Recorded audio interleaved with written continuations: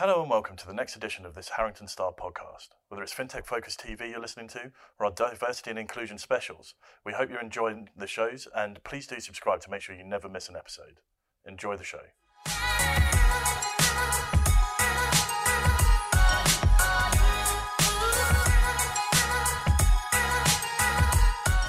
Welcome to our groundbreaking short series, The Maternity and Paternity Stories of FinTech.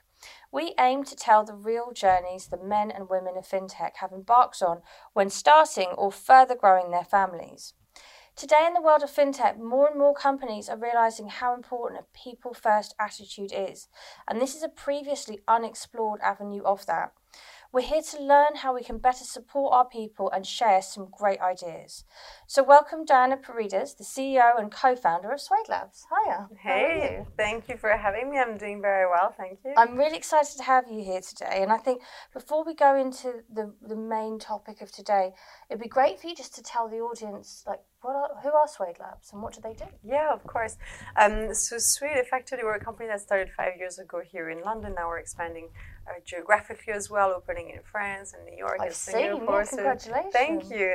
It's going very well. And what we have been doing for the past few years is literally take data, normalize it, and clean it for the financial industry with a regulatory outlook. So we're a RegTech company. Yeah. And then what you can do with that data is basically, analytics, reports, computations. We're the most performance system in the market, so it's been a really exciting journey to get there in terms of really being able to handle masses and masses of data to do more things with that data. And so in many ways, we think that the opportunity to use the regulation as a way to free the data of the financial industry is something we have demonstrated as part of our journey as well. That sounds like a lot's happened in 5 years. A lot has happened. That's really exciting. So, thank you. So I can imagine, look, you're founder, you're CEO, your role I can imagine is very varied and has probably changed over those 5 years and will dramatically change again over the next. Right now, what does your role entail? So being the CEO of a thriving FinTech company comes with a lot of responsibilities, right? So you're a captain of your ship, and so you want to make sure that you're continuing to navigate carefully. I think it's interesting because obviously when you start a company, the opportunity cost in many ways is very little because, there's nothing to break. When a company does well. That's very true, isn't it? Yeah. So you start thinking a bit more, you want to be a bit more careful in the way that you execute. And at the same time, not allow that to remove the agility that made you successful in the first place. So I think that you're very much, the stage that I'm at now as a CEO is also this kind of, really entering this kind of stage for the platform of being graceful under pressure. So you have the whole wartime CEO reality, which is basically what I was for the first 5 years. And then you basically enter, an era where things are more mellow in some ways. And so you kind of have to just find a way where you get in the zone, even though you don't have to because you're not at war anymore. But you're trying to continue navigating your ship properly because you still have to get to destination, right? Which is obviously to do the best with your company. Yeah. I love it when people describe things almost visually for me, and the way that you just said, we're not at war, but we're still navigating the ship. Yeah. We've got to be graceful under pressure. Yeah. I think those are all things that I'm going to quote, and anyone who I next meet as a client, I'll be in there saying, yes, I have to be graceful under pressure. And I'll just steal it from Well, I'm glad to do it. It's, the graceful under pressure concept comes a lot from dancing. So it's kind of like a thought that's given to, ballerinas and people. That's why when I was younger, I used to dance. Wow. And it is that concept that, your whole body, the best dancers effectively, everything that they do is purposeful, but they have to look graceful. Right? And so when something doesn't feel forced, but it feels like it's, a movement that is graceful. Yeah, what a great mantra for anyone in charge of anything. Right? So, I love it. I absolutely love it. So when I approached you about this series, because you've been on my Women of FinTech series before, when I approached you about this, you were immediately interested, and thank you very much for coming on to share your story because I'm very aware it's a personal one.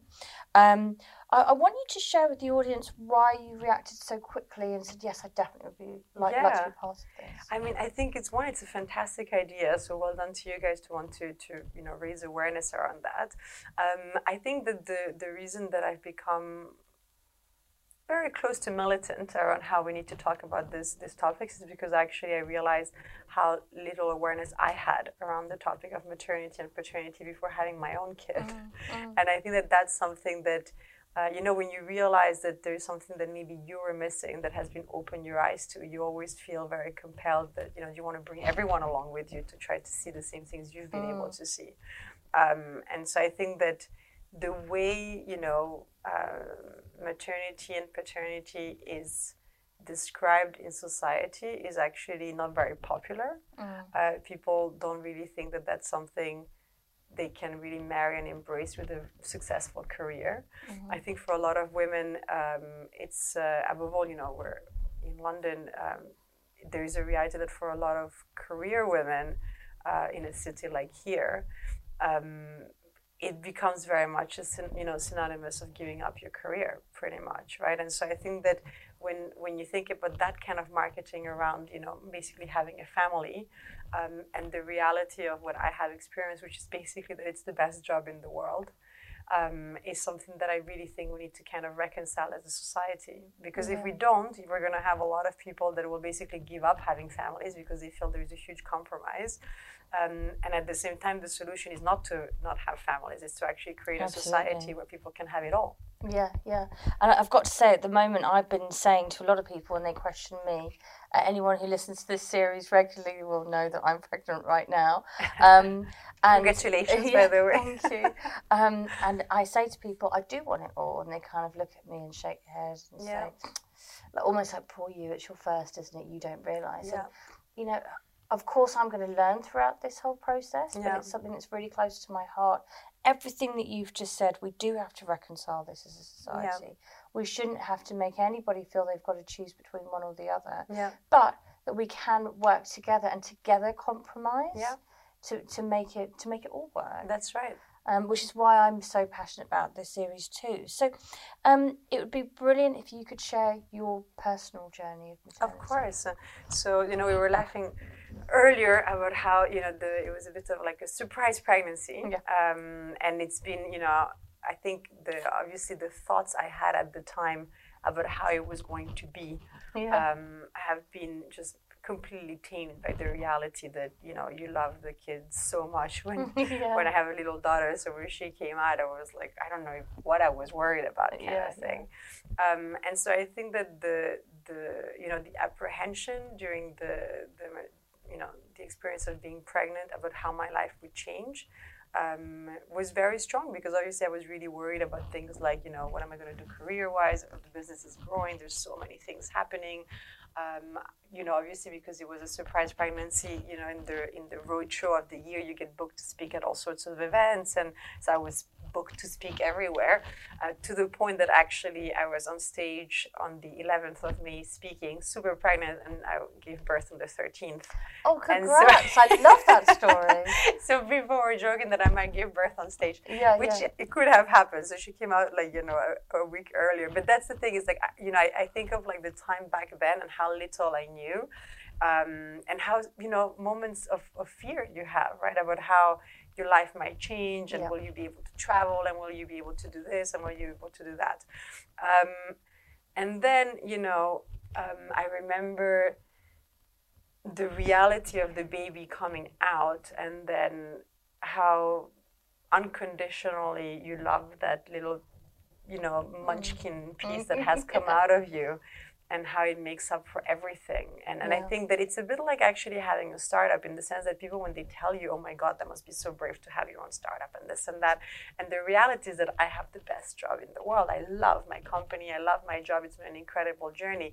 And you don't think about the ups and downs in the same way that if you're looking at the story. When you're in it, it's just your life. Yeah. And so I think being pregnant and having a kid is a bit the same thing. It's like starting a company. You basically don't feel the ups and downs, because it doesn't matter that you have to, wipe all sorts of gross things from the baby, because you love the baby so much. Yeah. And so I think that that's the piece that is, you come out of it with a lot of respect and humility for the reality of life, around how there's so many things that we try to control.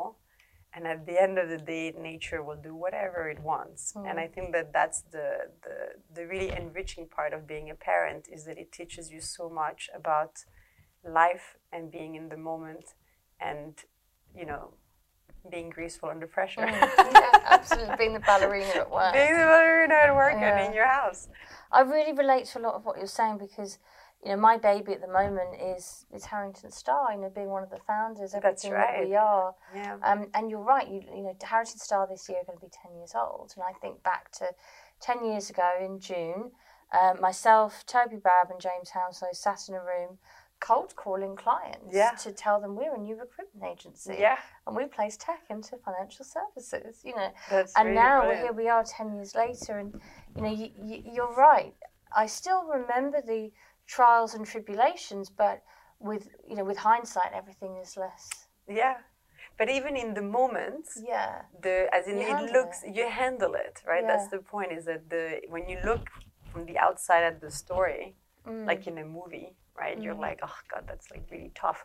But actually, when you're in the movie, you get through. You just get through it. And like as human beings, are just really a lot more resilient than we think. Yeah. Right. And so I think parenthood is a lot about that. And I love the way you've described that, because I think there will be people listening to this that will be thinking about starting a family and they work within FinTech, or they've just found out that they're starting a family and they'll get that fear that we both spoke of God, what's going to happen to my career? And actually, look, if they're hearing us talk about that, and you as a CEO of an incredibly successful company, and you've enjoyed every step of the way, it's really inspirational to hear it. So what I'd love to ask now is like your advice to the FinTech community on how we can better support families. Yeah. And I think at the moment in FinTech, everyone will agree, people first is the way forward. Yeah. Getting company culture is right. And the wonderful thing about FinTech, it's all about new ideas, and every challenge actually is your excuse to get better. That's what I love so much about FinTech. Every problem is an opportunity in disguise. Yeah. And I think that FinTech is so ripe at the moment to really make a stand to the things that you're talking about. Like reconciling as a society. FinTech can really pave the way. Yeah. But what are your thoughts on that? So one of the things that I was mentioning around like my whole maternity experience and why it's been wonderful, is because I've had so much flexibility, because I'm the founder and CEO in the business, and I could basically do whatever I wanted. And so I think that, I had the flexibility, not just in the sense of going back to work progressively, which I actually did pretty much, from week 3 after giving birth, to also having the flexibility, because the business is doing well, to, for example, having a nanny in the office with the baby. Wow. And that was amazing. And I literally had her with me, pretty much for the first 10 months of her life. We've taken her to Davos twice now, so she's not even 2, she's been to Davos twice. Wow. So your concerns about travel, you've made it happen? Made it happen. I mean, she's been to like Australia and like Africa. We were joking, literally before year 1, she had actually done all 5 continents. Excellent. And but she's just come with us, right? And so, but I think that that's the point, right? Is that the reason I've been able to feel very fulfilled after giving birth is because I haven't felt like I've missed on anything. And so I could do whatever I wanted. So for example, for me, which, is a very personal, reality and will vary from one person to the other. For me, actually having the baby with me as part of growing my business and not having feeling the restriction that I had to be 6 months off or a year off and then have to come back to work kind of thing, was really what I wanted. And so realities that I found out, which I did not realize were real, were actually that you miss your baby physically a lot. And so before she came out, I thought, oh, I'll just have like a nanny at home. Baby comes out, and I was like, nanny's going to come with me to work. Yeah. And I want my baby next to me, and I want my whole village of my team around. If I'm in a meeting, they're there, and they can tell me if something has gone wrong with my baby. Yeah. And so those are realities that I did not like calculate, because I just didn't know how it would feel after the baby comes out. But it's made me really, even now actually, I have her in nursery at Barbican. Our office is in Moorgate, so it's like a 10-minute walk. And just to have her physically close, like I think that's something that we're not really factoring in very well in a lot of the maternity, paternity conversation, because when you speak to career women, a lot of them will tell you the sacrifices they've had to make and how heartbreaking it is to leave your kid far away before a certain age. And I think it just never changes even until they're 18. I'm sure it's tough. But when they're babies and they can't speak and they can't say what's happening to them, I think that there is something that's almost like animal, that you feel that you just want to have them close. And so I went with the argument that, people bring their pets to the office and start, so I'm going to bring my daughter, right? And then, the support I had from the team was fantastic. Yeah. It's actually been like amazing to have a team that never complained. Some days were maybe tough in the office because maybe she was a bit cranky, but most of the time she was fine. But like nobody ever made a comment, right? If anything, people would actually go and play with her. Like I've had situations where I've had to be in a call that was urgent, and then someone from the team actually helped out because the nanny's not there or whatever. Like they would joke. Actually, when we started putting her into nursery, a lot of people from the team were like, we can still keep her here because it was just fun to have her around. But obviously, when the baby starts crawling, you'll see it becomes a lot harder to keep them contained in a meeting room. And I think that was something that's made me really adamant that if we want women to work, we need to give them the flexibility to come back to work progressively and to have a support network physically, right, for them to be able to do that. So creches at work, creches everywhere, subsidized by the government, from the very beginning, not just from year 3, I think is something that we need to be really seriously talking about, because I've just been shocked to realize the costs around childcare. It's shocking, it's just crazy. It's like ridiculously expensive, and basically the government doesn't really cover anything until the kid is 3, and then it's also ridiculous hours that don't really fit with anyone that works in a city type environment. So it's completely normal that women stop working to go and pick up their kids if the nursery closes at 3. Right? I mean, these are realities that it's almost ridiculous that we're talking about anything else if logistically we don't have a setup that allows women to work. And unfortunately, very often the women are the ones that end up giving up because of what happens from the 6 months maternity to maybe taking a year to just that ending up being rolled out until whenever they want to come back to work, even if they do, because it's so difficult. So I think that it's, I had a really good maternity because I did whatever I wanted. I had the support of like my village, which is basically my company, and it does take a village to raise a kid. And I think that, going back to the point, I'm like, what can we do in FinTech to support this? I think that, instead of like random maternity packages, or maybe not instead, but as like another option that you could give, is to support on childcare. As in to basically say, if you guys want to come back to work, like maybe even do a deal with like a nursery that's close by to your office and basically offer that as an option, right? And you say, because you'll be surprised how many women want to come back to work or do one day as they progressively come back and just get back into it, right? Because it's tough to be alone at home with a baby. It's like you feel very lonely, right? And so, I mean, not all women, but I do know a lot of my girlfriends that they felt quite lonely being, without the support of their partner, alone at home for 6 months. That's not the solution either. And that goes to basically speaking about paternity leave as well, which should be completely shared. I mean, it's just a ridiculous environment where you put the whole thing on the women and not the men. And actually, at the beginning, I think you need the support of both parents. If it's possible and available, you should have a man taking off, a few months to help as well. because it's a journey you'll never get back. At our company, we realized that basically when we were interviewing for women, and I've been a feminist through and through my career, but we were interviewing women, and I would be biased, thinking, what if they go for 6 months and have a kid? Because you're growing the business, you want things to, be happening, and they could go for 6 months or a year, and what do you do then? And then I was thinking, if I'm thinking that, imagine how it is for a man to interview a woman. What are they thinking? And the only solution to take away that subconscious or conscious bias is basically to make it even.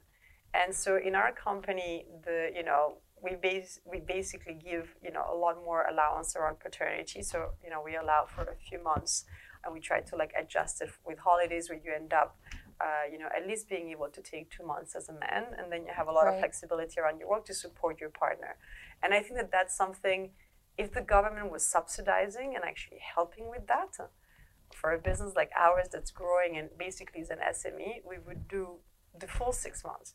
But obviously now statutory leave for men is basically 2 weeks on 150 pounds, which is a ridiculous amount of money. There's no support from the government on maternity or paternity leave, really.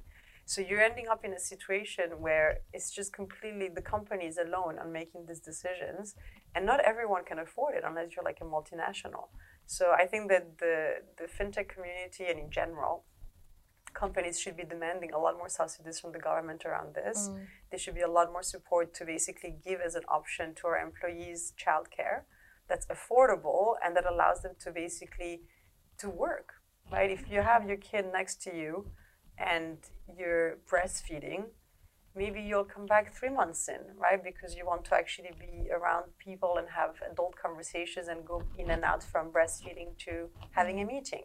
And I did that. I would go to a meeting and come back to the office and play with the baby, and it was amazing, right? Because I felt, for me, career-wise, that's what I wanted to do. I wanted to feel that I was continuing to contribute to my business whilst also being a mom, right? And then if someone was to take 6 months off or a year off, that should be fine as well, and then it should be easy for them to come back to work.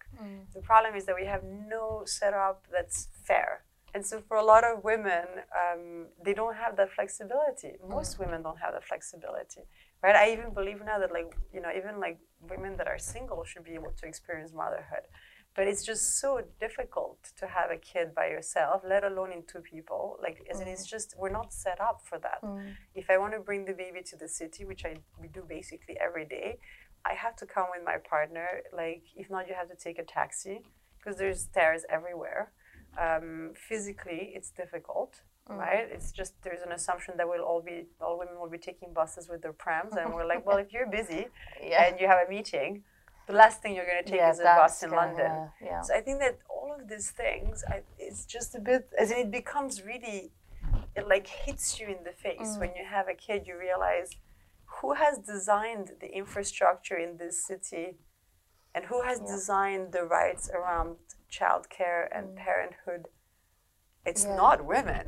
It's not been designed for us. It's not women who want to continue working, is it? Not women who want to continue working. It's not been designed well for fathers that want to contribute as well.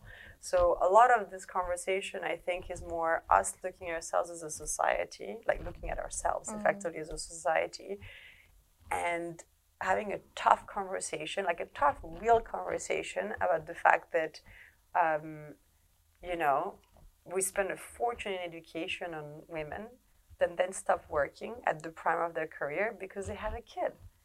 And then will they ever go back to work? What does that do as a cost? Especially if it's not set up to allow us to. So I'm 37 and I've specifically waited until this age to have my first child because I wanted to put 10 years into Harrington Star. So here we are at the 10th year. It's exactly how I planned it. I don't have that many years to have another child, so it'll probably be in quick succession if I can, God willing. Exactly. What will that now mean for childcare costs? And I think you're right. We're not set up We're not set up for that at all. And I think this is why this series is so important. And your honesty, like, thank you throughout this for being so honest, because we all need to demand more. I think that's really everything that you've been saying. Like, we should all feel more confident, whether we're a CEO or a new starter in a business, to say, this is what I need. And actually, the women that want to get back to work, I want to be supported in how we do this. We've got to be able to talk to one another. And I know anyone listening to this now, Diana would always respond and always have that conversation, as would I, and I'll be more knowledgeable in 6 months' time. But I do think that for women who are looking at having a family and being in that situation, you need to have a really heart-to-heart conversation with your bosses and your partners and the people who are basically part of your village. And talk up front about how they can support you. Because I think that this is the best way for us to lobby, to redesign society in a way that's fair for everyone, to have the best they want to have, right? And I think that it's not about people wanting to work or not work, or maternity leave 6 months or not. It's just, you want the men to have 6 months as well, to have that experience. And what's the whole point of being an evolved society if we don't do it in a way that's fair for everyone to be the best they can be? And remove that stigma as well, which I am very happy to say I'm starting to see. It's very few and far between. But the more of these types of conversations I'm having, the more I'm hearing people say, oh no, I know this person and he did it. Whereas imagine this conversation 5 years ago, you wouldn't know anyone that did it. That's right.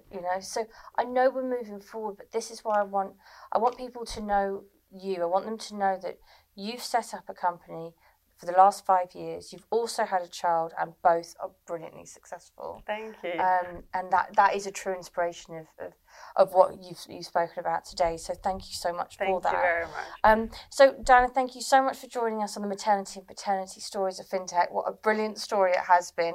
Anyone who's got more questions for either one of us, please send them in, and I'll pass them on to Diana, or I'll answer them myself. Thank you for listening. Thank you.